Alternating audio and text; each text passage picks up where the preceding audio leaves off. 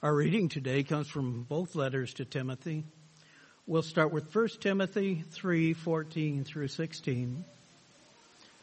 I hope to come to you soon, but I am writing these things to you so that if I delay, you may know how ought to behave in the household of God, which is the church of the living God, a pillar and buttress of truth.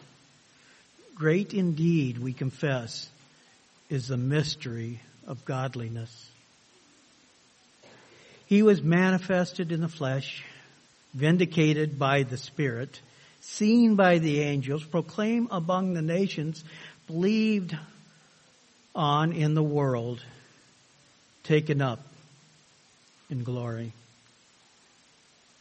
Our next reading is from 2 Timothy 1:8 through 10.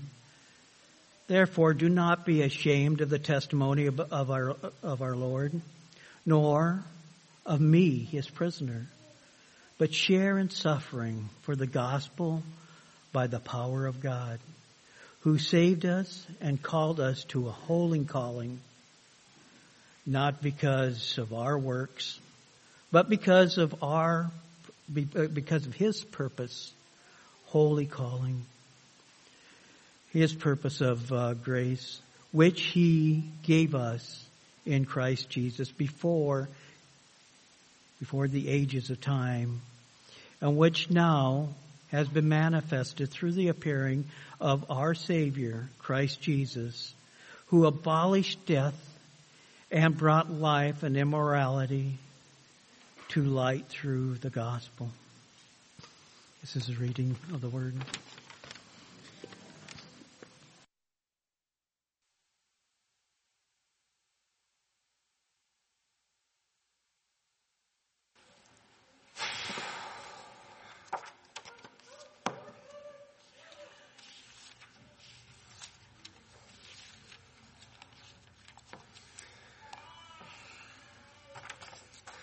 Before we dive into this word, let's humble ourselves before the King who spoke it. Immortal, invisible, the only God, will you get glory and honor and praise out of us, ordinary people. We are sinners. We were once foolish, insolent opponents, blasphemers, walking in ignorance of unbelief, and yet you poured your Spirit into us. You washed us by the blood of Jesus. You brought your word to life. So I pray in my foolishness of preaching that your words would go out as decrees from your lips, and they would go into the hearts of everyone here today to continue to transform all of us into the likeness of our glorious, risen, beautiful Savior. Our friend, our King, his name is Jesus.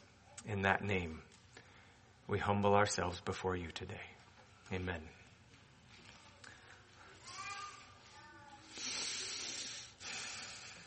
What is truth? It's a question that Pontius Pilate asked Jesus at his trial, not realizing that standing before him was the one who said, I am the way, the truth, and the life. Jesus is truth. Jesus is the source of truth. All truth is best understood in light of Jesus. And we were made to be truth seekers. Made in God's image, we are always, whether we think about it or not, we are always searching for truth. We want to know how the world works, how it's supposed to be, how to align our lives with that truth.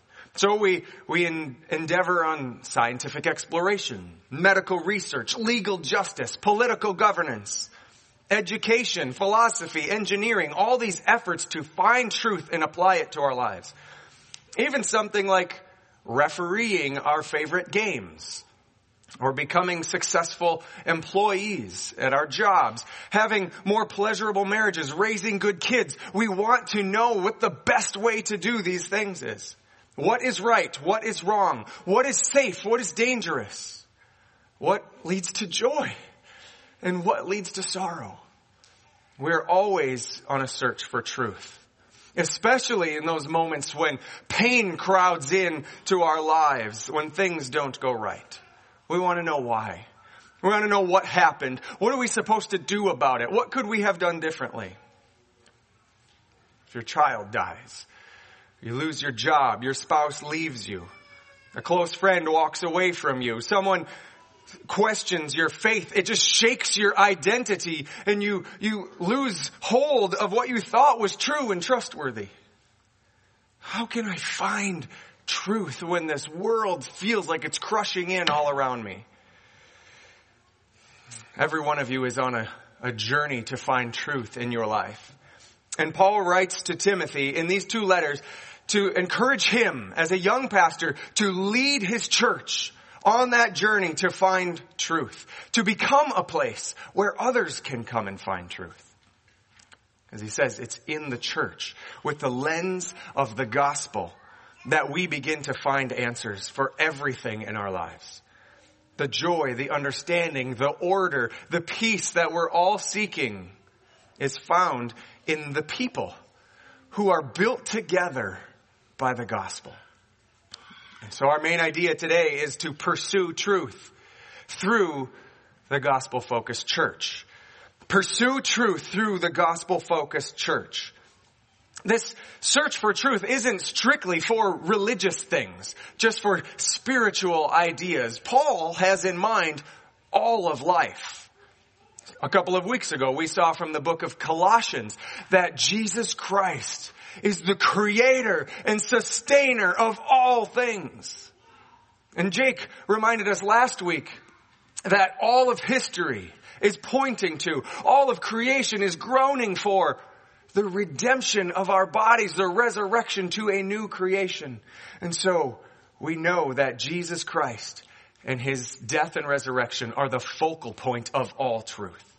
If we want to know anything in this world, from medicine to engineering, marriage and parenting to overcoming the tragedies and difficulties in our life, it is best, most fully understood in light of the gospel at work among ordinary, gathered, spirit-filled saints. So we're going to look at that big idea from these 2 books. These books have been a treasure to my heart. Connor Sabalka and I took over 2 years to work verse by verse, word by word through these books, and it was so encouraging to me. And I hope that encouragement is passed on to you today. These 2 letters are written by Paul to young pastor Timothy, one of the pastors at the little church in Ephesus. And Paul writes to him to tell him, teach, build up this church with sound doctrine so they can become a pillar and buttress of truth. That sounds pretty cool to me. We'll see what that means by looking at this text, and then how Paul uses this idea through the rest of the book to explain to us how we ought to become that kind of church. And then we'll shift to our text in the second letter and examine this worldly war on truth. There's a battle in the life of every Christian to find confidence and joy and peace everywhere else but God's truth. We want to solve all of our problems by looking in different places. Satan is always on the attack, trying to tear down, divide the church. Paul encourages Timothy to stay faithful in the midst of these sure and inevitable trials. So let's go back to our text and just read it again and let the Word of God have the power in this message. From 1 Timothy chapter 3, we'll see from these couple of verses what Jesus intends his church to be, a pillar and buttress of truth. Go back to verse 14. Paul says, I hope to come to you soon, but he's in prison. So I'm writing these things to you so that if I delay, you may know how one ought to behave in the household of God, which is the church of the living God, a pillar and buttress of truth. Great indeed, we confess, is the mystery of godliness. He was manifested in the flesh, vindicated by the Spirit, seen by angels, proclaimed among the nations, believed on in the world, taken up in glory. Paul puts this purpose statement right in the middle of this letter. In order to tell Timothy, this is the reason I'm writing everything else, to help you build that church to become a pillar and buttress of truth. The church ought to behave in a way that lifts high truth for everyone to see and stands firm to defend it in this world. Throughout this letter, you'll see a great emphasis on right teaching, sound doctrine, Christ-centered instruction as a corrective, a pushback against deceptive doctrines, different teachings, speculations even. The church is to be a gathering of people who uphold good, sound doctrine and defend it against every false way of thinking.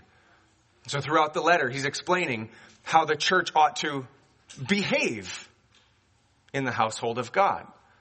So we should emphasize sound doctrine and behave a certain way. He wants us to see what we do reflects what we believe to be true. What we do reflects what we believe to be true. How you perceive reality will shape how you act in the world. And our lives together as a church family should reflect these important things we say we believe in a way that holds it up for everyone to see and defends against everything else. A pillar is a column. It's a vertical support structure that holds up the superstructure of a building, all of the parts that you see with your eyes. And so a church should be like a column that lifts high all these core doctrines that we hold dear, that shape who we are, in order to inform everybody else how they ought to live, how to pursue every other truth. We are a tower of light in the middle of a fortified city on a hill, shining into the world. The church is also a buttress. How many of you use that word buttress regularly in your vocabulary? I had to look up what buttress means just to make sure. A buttress is a support structure against a wall. It's on the backside of a wall holding it up so it can withstand the pressure from the outside, these frontal attacks from the enemies that try to break into the city. And so likewise, the church, your behaviors, your activities together are to provide pushback against what the world is believing and doing and teaching. We put this truth forward and support it with our behavior in order to tell everyone there is a stronger fortress against all the troubles in the world. It's found with us in Christ. So what are some of these behaviors that support this truth? In chapter 1, Paul instructs us to get into the Word, to have a proper understanding of the Word. We are to be people who study the Bible, immerse ourselves in the Word. So what we say, what we do, what we think, how we justify our actions, how we counsel one another should always come from the Word. And then in chapter 2, he moves on to focus on humble, patient prayer. Knowing the Word is only possible when you acknowledge that you are incapable of understanding it, when you are incapable of standing firm in it, when you are incapable of employing it to change everything around you, unless God acts through you. So when we're hurt, we must go to prayer first and often, regularly, to express our trust that God can handle this much better than my impulse to run or hide or fight back. As we pursue knowledge of all kinds in this world, prayer humbles our hearts to embark on this learning and research journey, trusting that the God who made it and holds it all together can reveal to me how it works and how to organize my life. If we humble ourselves in prayer, in due time, the Word will reveal truth to us and change our hearts and change our circumstances as well. And so in chapter 3, Paul emphasizes then being people of character, led by people of character. The leaders of the church, the ones who stand up here and tell you what you should be thinking about, what you should be repeating. need to be people who have endured the attacks and temptations of Satan and remained faithful. They are people that are examples for all of you to imitate, to say, I see Jesus in him. I want to be like that. They model correcting false doctrine. They are people who have withstood temptation. They model an impulse to go to prayer and patiently wait on the Lord. In chapter 4, Paul reiterates again that we must be a people devoted to sound doctrine. How can we uphold it and defend it if we don't actually know it? How can it change our lives if we're not putting its wisdom before our eyes all the time? We can't be people who try to read the secret will of God around us, trying to speculate, what's God up to in my life? Is he leading me this way? Is he leading me this way? Discerning open and closed doors? No, we make our decisions by reading the Word and preaching the Word and praying the Word and counseling one another with the Word. And in chapter 5, he explains that all of this happens in relationship to one another. We prioritize these relationships because this isn't a solo project, praying and studying. Older men should get into the lives of younger men and disciple them. Older women, inviting younger women in to help them mature. Hurting and vulnerable people brought closer to more stable families to give them rest. The church listens to its elders and supports them as people who are on the front lines of every single battle. Many battles most of you aren't even aware of, as they teach and they pray and they encourage and they disciple, trying to pull people away from sin and despair. And then he wraps up the book in chapter 6, reminding the church that godly action goes hand in hand with truth. We put the truth about God on display in our lives through our behavior. And things as simple as how we eat, how we dress ourselves, how we pursue our spouses, what we do with our money. Your study of the Word, your prayer, your character, prioritizing these relationships, all of it is God's design to reveal truth to you, to align your life with that truth and put the truth on display in this world. That is His design for keeping people, drawing people, saving people from destruction. Now, you hear all of this sound doctrine talk, and maybe you're a little overwhelmed thinking, man, I don't know if I can study theology as much. I'm not really a nerd. Is he telling me I have to buy big, thick theology books and study more? Let's move to verse 16 in our text for some encouragement. You don't need broad, extensive theological knowledge. There is one core message that is central to every field of study, every life application. This is the doctrine that you must know.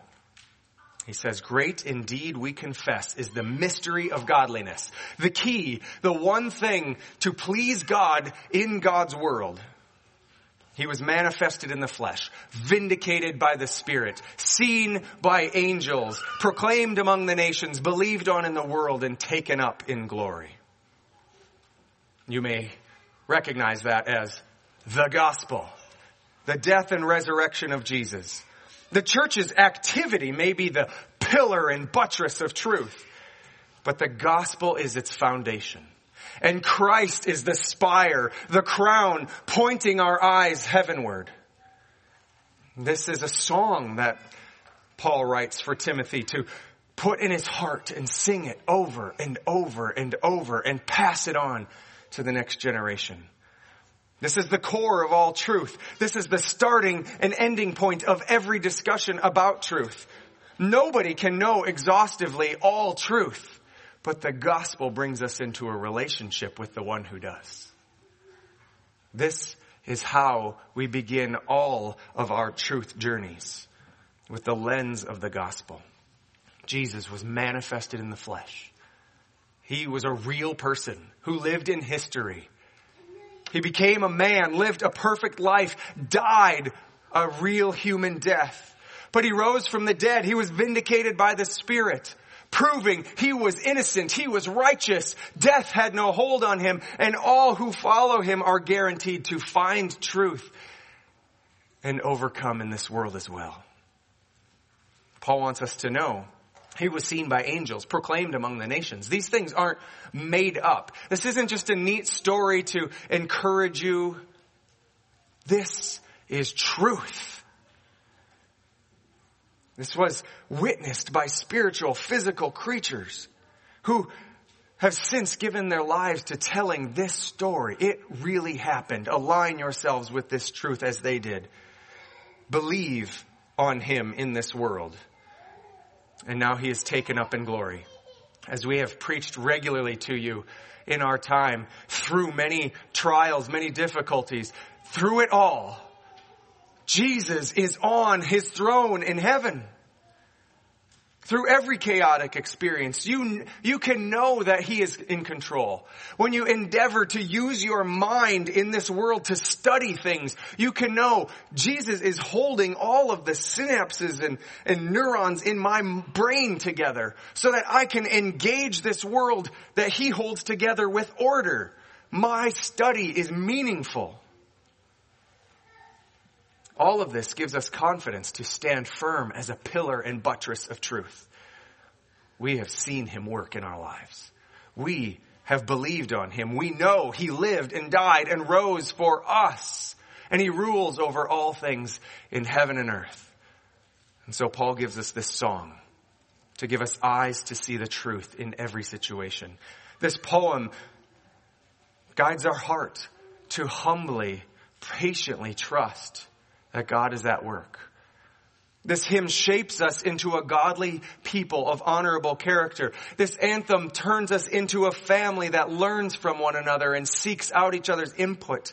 This refrain adds purpose and pleasure to every circumstance, hopeful that the resurrection power can break through. This chorus transforms us into hopeful people who endure every trial together, awaiting our own resurrection. Now, if we're called to uphold the truth, stand firm on it, and defend it, that must mean there's a battle for this truth, that there will be many attacks on it. And so Paul writes again a little later to Timothy to warn him that faithfulness to Jesus comes at a great cost. Let's read our 2 Timothy chapter 1 text again and see this worldly war on truth. Paul tells Timothy and us, "Therefore do not be ashamed of the testimony about our Lord, nor of me, his prisoner, but share in the suffering for the gospel by the power of God who saved us and called us to this holy calling, not because of our works, but because of his own purpose and grace, which he gave to us in Christ Jesus before the ages began, which now has been manifested through the appearing of our Savior Christ Jesus, who abolished sin and death and brought life and immortality to light through the gospel." So Paul tells us, don't be ashamed of this gospel that enlightens every search for truth. Why would someone be ashamed of that? That's exciting. Well, you think about it. We're a gathering of pretty ordinary, not influential, not spectacular people in this world. And we claim to be the pillar and buttress of truth. That's no small claim. This attitude that truth-seeking must start in the church with gospel lenses is going to sound ridiculous, crazy to most people. People are going to complain that you've got the wrong focus or that you're so arrogant to think that all truth starts here. Or you overemphasize this struggle or these relationships. But Paul says, don't be ashamed of it. This is where your life is transformed. We have experienced it giving us hope through our own trials. We have seen many of you have your lives transformed when you surrender to the gospel and invite others in to seek truth. Don't let the voices of naysayers and the threats of accusers make you feel bad about pursuing truth. through a gospel-focused church. The death and resurrection of Christ, the reign of King Jesus on his throne in heaven, the Spirit at work among God's people, guarantees you will be vindicated. It will be shown to you that you are on the right path. And so you can rest, be joyful as an ordinary husband, wife, single person, man, woman, whatever path God has you on. Keeping this gospel center along with God's people will keep you on the path to truth. Paul says, don't be ashamed, but share in the suffering for the gospel by the power of God, who saved us and called us to a holy calling. He's trying to tell Timothy throughout this whole letter, difficulty will be a regular part of the Christian life. If we're the pillar and buttress of truth, if we are the place where we encourage people to come and find answers from God, then Satan will do everything he can to keep us from gathering, to divide us, to shame us, to fill us with doubt and suspicion about one another so that we give up. We are to share these sufferings together. There's such a repeated emphasis in all of Paul's teaching. The gospel doesn't make your life better right now. It will give you joy right now as you anticipate Christ's return at any moment. But until he does, it will be filled with struggle. Just like Jake said last week, if our head died, the body dies. If the head rises, the body rises. If the head suffers, the body will suffer. But we must not be surprised, because Jesus said it's part of following him. When it comes, do not fear. Do not fear the pain, the trials. Paul said in the verse just before this, in verse 7, God gave us not a spirit of fear, but of power and of love and of self-control. He's warning us that when hardship comes our way, our natural impulse will be to fear, to pull away from these things. Fear is the greatest hindrance to finding truth. Fear crowds out the light that shines on what you need to see to discern what is really happening. Fear casts shadows of doubt on the people God has put in your life to trust. It rejects the very instruments that Paul is giving Timothy to find truth and the joy and hope that come from knowing it. This is our calling, to suffer together. This is one of the primary ways that we get to show that we are a pillar and buttress of truth. When difficulty comes, we stand firm together. We stay patient. We prayerfully wait together for God to work. And we show the world there is something going on among us that they don't understand. Something deeper, more foundational to our souls than we can ever accomplish in our own strength or anything that the world can offer us. The gospel is what shapes us. The truth of the gospel grounds us through the storms and inspires us to singing and dancing and motivates us to build something better for people to participate in. And verses 9 and 10 remind us that it's not our strength, our cleverness, our intellect, our efforts, our ideas that give us this confidence. It's the life, death, and resurrection of Christ. This gospel gives us power and lights every truth-seeking journey. Each of you is on your own truth journey. How will you find it on that path? God designed you to pursue truth, and he gave you the light of the gospel and a community of spirit-filled truth bearers to strengthen you on the way. So let me just remind you from Paul's emphases in these books of 3 things to equip you for your truth journey. First, you must fill your heart with truth, with sound doctrine. Of course, that means read your Bible a lot, but so much more. I don't just want to give you the read your Bible answer. How can you do that? How can you bury truth deep in your heart so that when anything is thrown at you, you can recognize that's not true. That is leading me to fear. That is bad advice. Well, one thing you're all doing really well today, immerse yourself in the church community, especially on Sunday morning. Gather with God's people where we preach the word, we read the word, we sing the word, we pray the word together. And then join a community group and other study groups in order to be saturated as you go deeper into the word. Don't be discouraged if you don't know very much. Don't stay away because you think, I don't have much to offer the discussion. No, this is the way you grow, is immersing yourself in the discussion, even if you have nothing to say. A newborn baby doesn't learn to talk by isolating itself in self-study until it gets confident enough to string together a few words to engage mom and dad's conversation. No, they just listen. Listen. Listen. Until you want to try out a few words on your own. You could start a practice of Bible memorization. As we did a couple years ago, we tried to memorize the whole book of Philippians over the course of a few months. That's a big task, but very fruitful and rewarding. Some of those truths so deep in my soul.